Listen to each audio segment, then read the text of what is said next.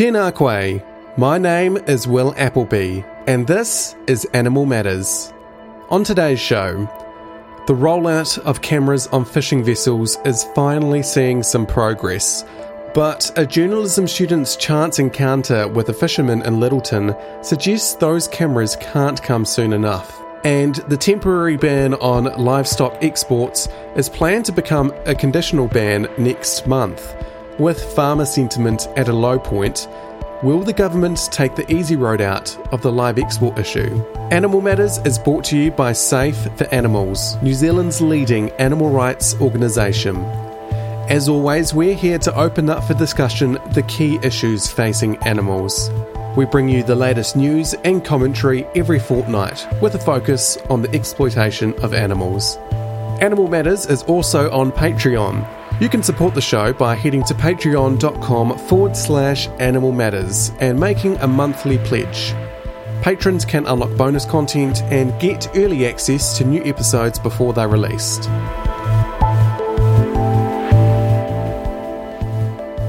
It's hard to believe that it was only 3.5 weeks ago that the live export ship, Gulf Livestock 1, went missing in the East China Sea.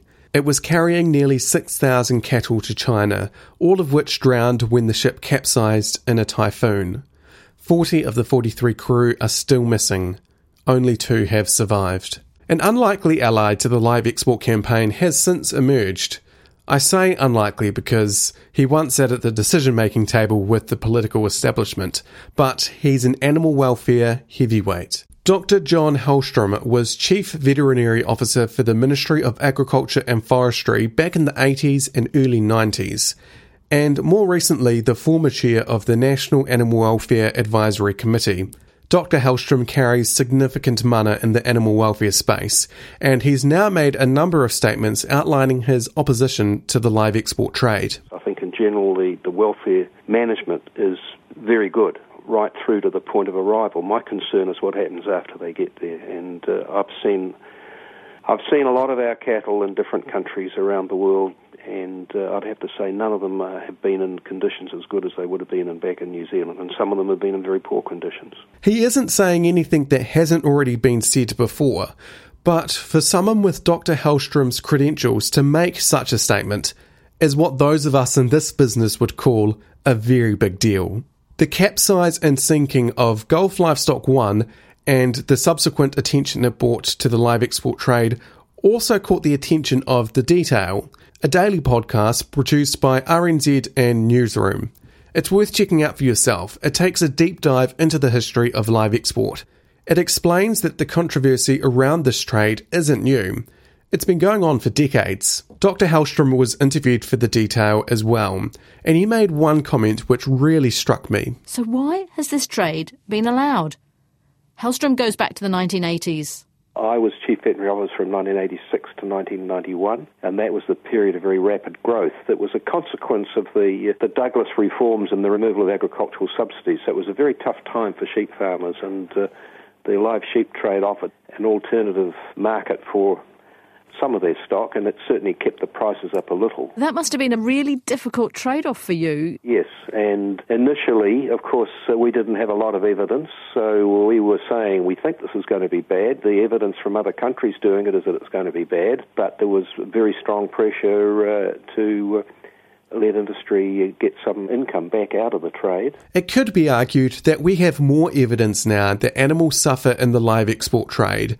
But just as they did in the 80s with the removal of agriculture subsidies, farmers today are also facing new challenges, or at least perceived challenges. Agriculture lobby groups are constantly talking about rock-bottom confidence in the sector and feeling attacked by the government over new regulations to curb climate emissions and freshwater degradation. Whether being attacked by the government is a fair statement is up for debate, but that is the perceived experience for many farmers right now. Could this mean that a Labour government, yet again, is going to put off a total ban in favour of a partial ban or tighter regulation? More on this point later. The Detail also spoke to Farah Hancock, a reporter with Newsroom who covers the environment, biodiversity and science. She interviewed one farmer, Brett Sanger, who recently sold some of his cattle for live export. Since learning about the Gulf Livestock One tragedy, he's come to completely regret his decision. Brett told Farah the following: "You start seeing some fairly appalling images of what's happened on other ships, and on reflection you think, do I really want to be doing this?" Brett took a lot of convincing to speak with a journalist, and initially wanted to remain anonymous for fear of backlash. Many farmers feel this way, and I'd hazard a guess many more would speak out if they felt like they wouldn't be ostracised from the farming community. Ultimately, Brett decided he wanted to be named in Newsroom's story, and ka pai to him. A couple of weeks ago, MPI announced they were ordering a review into what happened with Gulf Livestock One, as well as a review of the scrutiny and application process that MPI conducts before granting an animal welfare export certificate. The review, which is being conducted by Michael Heron QC, is expected to be completed by late October, during which time the temporary ban on livestock exports would remain in place. Agriculture lobbyists were not happy, and they made it known.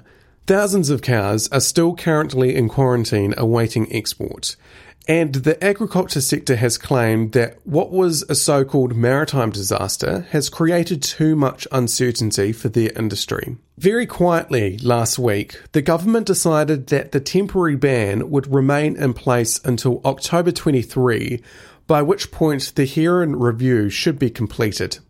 Regardless, from October 23, the rules would be relaxed and a conditional ban would be put in place, meaning exports of livestock can commence subject to the Director General of MPI's approval. A conditional ban on the export of livestock has been Agriculture Minister Damien O'Connor's preference for some time. He said as much when he launched his first review into the live export trade.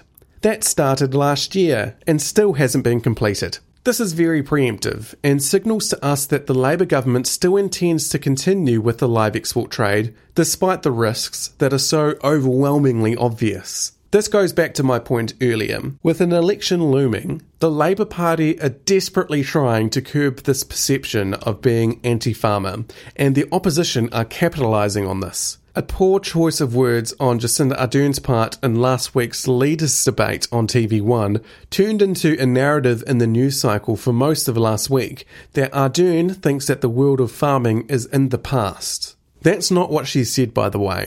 Ardern was talking about the idea that farmers are against becoming more sustainable, to which she responded, "That feels like the view of the world that has passed." Regardless, it was taken out of context and has caused her a lot of headaches since. So is this going back to the late 80s all over again, as Hellstrom illustrated? Will Labour try to appease the vocal farming lobby, who they say are under attack from the current government? Will they take the easy way out and a softer approach by allowing live export to continue on a conditional ban? Well, one thing is for certain. This issue isn't going away. The debate has been raging for decades, and the evidence that animals suffer in the live export trade has only mounted. So to not ban live export outright is just kicking the can down the road. Time to move on to fisheries. Earlier this year, conservation activists kicked up a stink when the government once again delayed the introduction of cameras to fishing vessels. They were meant to do this years ago, as a measure to ensure fishing vessels were complying with the law.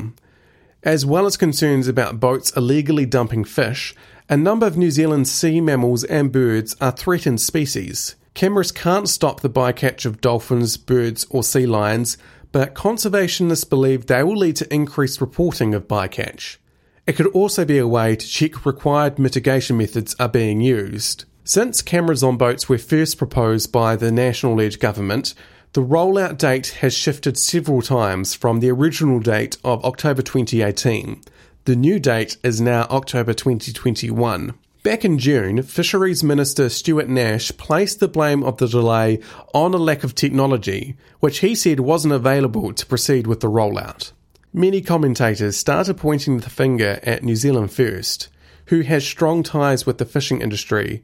A recorded conversation also emerged of Stuart Nash speculating how he might persuade New Zealand First to get on board.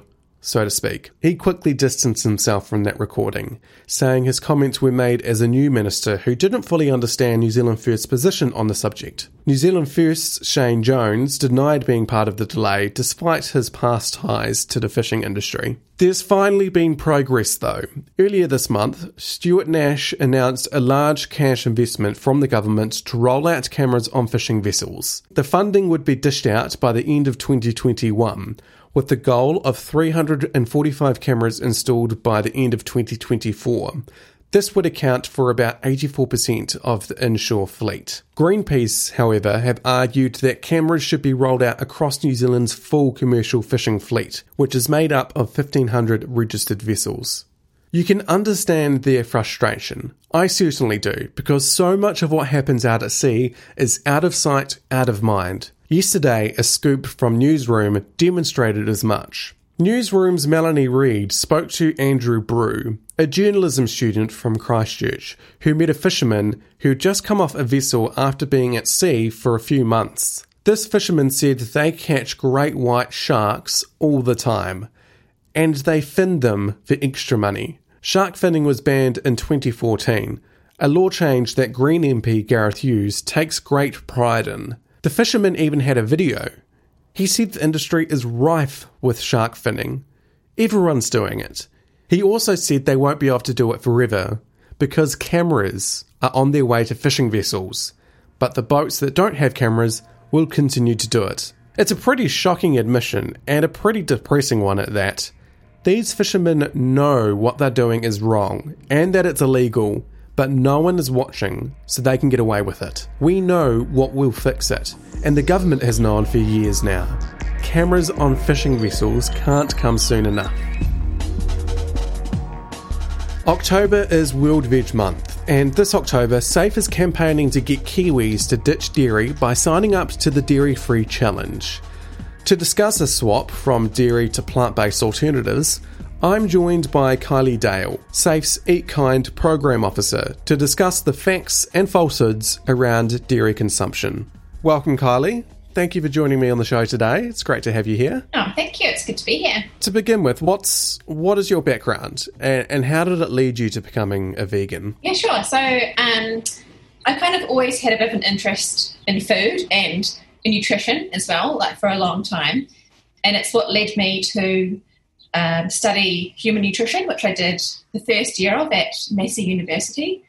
And my second year, I changed that to food science. And I still kind of did that because it still has a nutritional element. But I got to learn more about the food system as a whole and where our food comes from the farm to our plate and all of the many food processes in between. And quite an important element was learning about the impact of our food, the impact our food system has. And so, learning all of those elements about nutrition and food really got me thinking about the food that I ate and the fact that I didn't need to eat animal products to be healthy, and I could actually improve my health by cutting out animal products. And not only that, but I could have a positive impact on the environment while doing so. So, it kind of just felt like a no-brainer, a win-win to just transition out of eating animal products and to go 100% plant-based. And I haven't looked back since then. So, and you mentioned that you studied food science, so that was the direction that you ended up going in.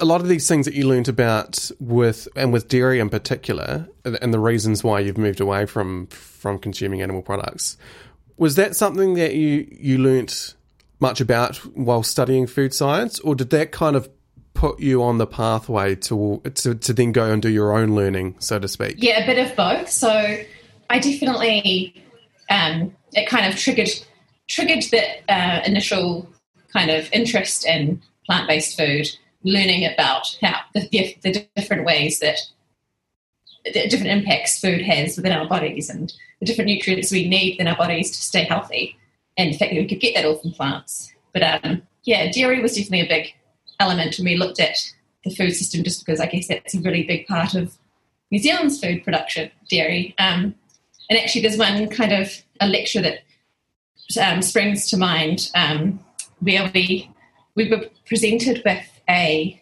table that compared the nutritional profile of the milks from different mammals, and it looked at the proportions of fats and proteins and how they differed across the different mammals.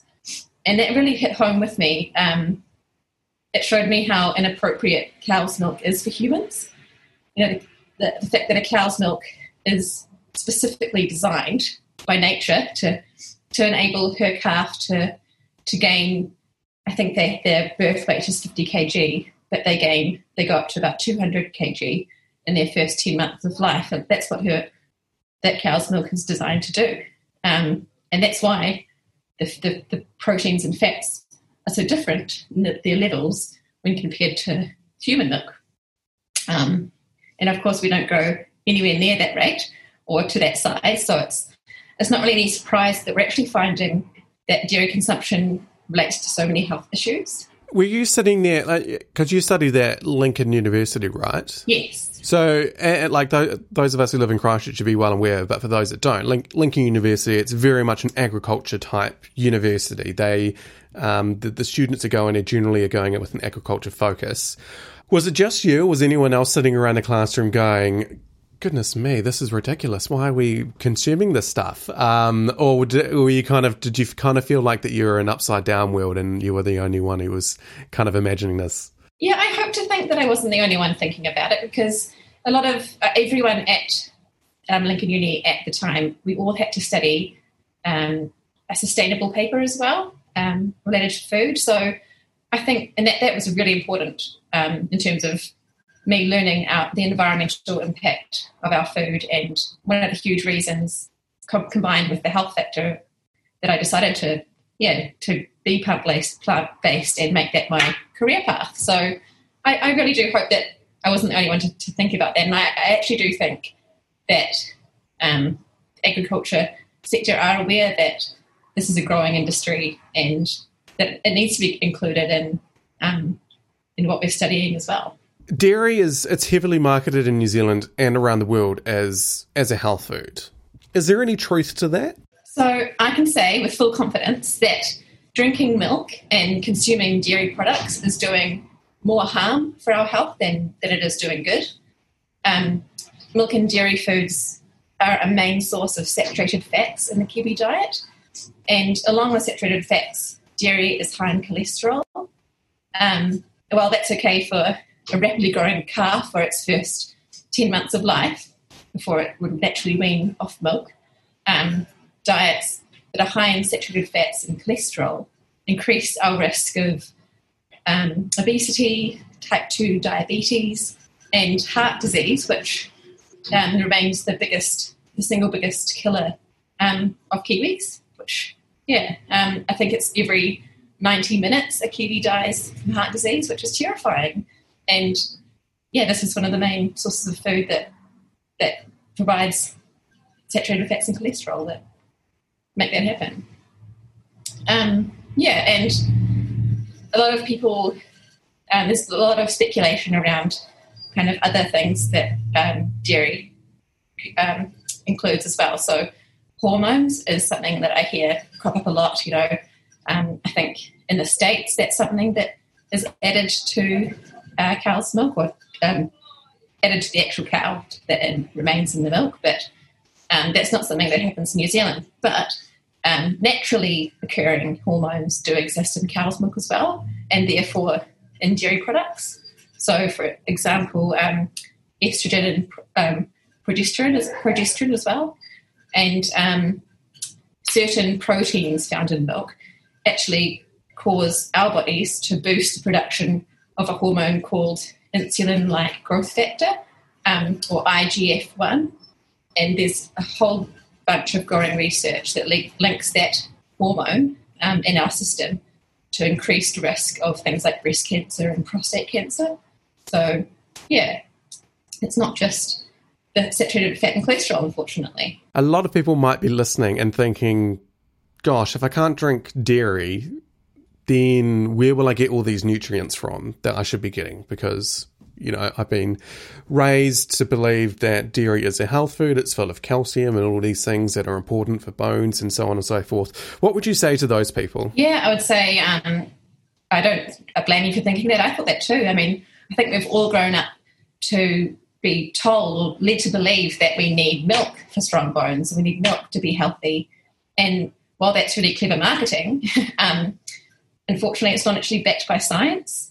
I would say don't worry, because any of the beneficial nutrients in cow's milk isn't unique to cow's milk. It's nutrients that we can obtain from far healthier sources. So from like calcium that you mentioned. So for strong bones, we don't need milk, we need calcium. And we can get calcium from foods like leafy green vegetables, like bok choy, kale, broccoli, tofu, tempeh, tahini, almonds. Even the plant milks in our supermarkets, most of them will be fortified with calcium. And the best thing about getting our calcium from plant foods like that, like whole-based plant foods, is that they also contain other nutrients that are really good for our bones, like magnesium and potassium and vitamin K. So, you're getting added benefits when you get it from plant foods.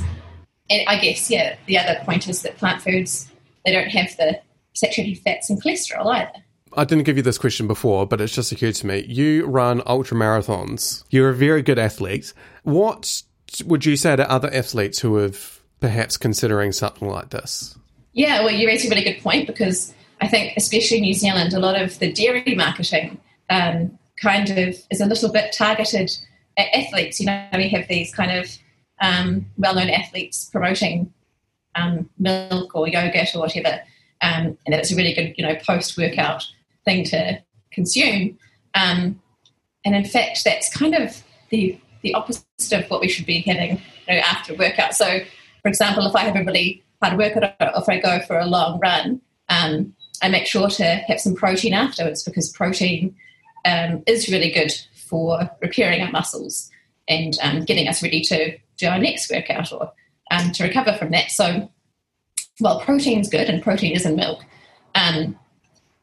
protein from plants is better, because dairy actually acts as an inflammatory. So it inhibits both our performance when we're going out and running or doing whatever workout we're doing, and that inflammatory response is also hindering our recovery. So protein's good after a workout, but dairy isn't great after a workout. We need something that will refuel us and give us that nutrient hit again. And the classic sort of protein powder is whey protein either, which is a byproduct of dairy. And it's crazy to think that, people were drinking this stuff for the protein and are in their recovery phase. But as you say, it's causing inflammation. Yeah, that's right. So it's kind of just doing the opposite of the effect you'd want it to have. So like my favourite thing to have would be like overnight oats, and I put it with some coconut yogurt, some chia seeds, top it with some nut butter and some fruit, and that's getting protein hit, and a whole bunch of other antioxidants and minerals and vitamins that will actually benefit me after a hard workout. So it's World Veg Month in October. SAFE is encouraging people to take up the dairy-free challenge. What would you say to those people who are considering it, and what can they expect? I would say get ready to feel amazing. And definitely just sign up to the dairy-free challenge. It's free and it's NZ specific, so it means it's a great chance for you to learn about how easy it is to actually switch away from dairy. And I'd actually say it's probably the most significant change you can make to your diet. It's something that's pretty small, but I think you'll still notice a difference and feel great after it. To give a bit of context to the actual challenge, so what it is an email series where throughout the course of 6 weeks we'll provide you with insightful tips and tricks and recipes and a bunch of information, basically all you'll need to start giving dairy-free eating a try. You have been listening to Animal Matters. This podcast is brought to you by Safe the Animals, New Zealand's leading animal rights organisation, and produced by myself, Will Appleby. Make sure you subscribe to stay across animal matters on whatever your favourite podcast platform is. If you're listening on Apple, please leave a rating, as it helps other listeners to find the show. If you want to support the show, head to our Patreon page at patreon.com/animal matters. Until next time, ka kite anō.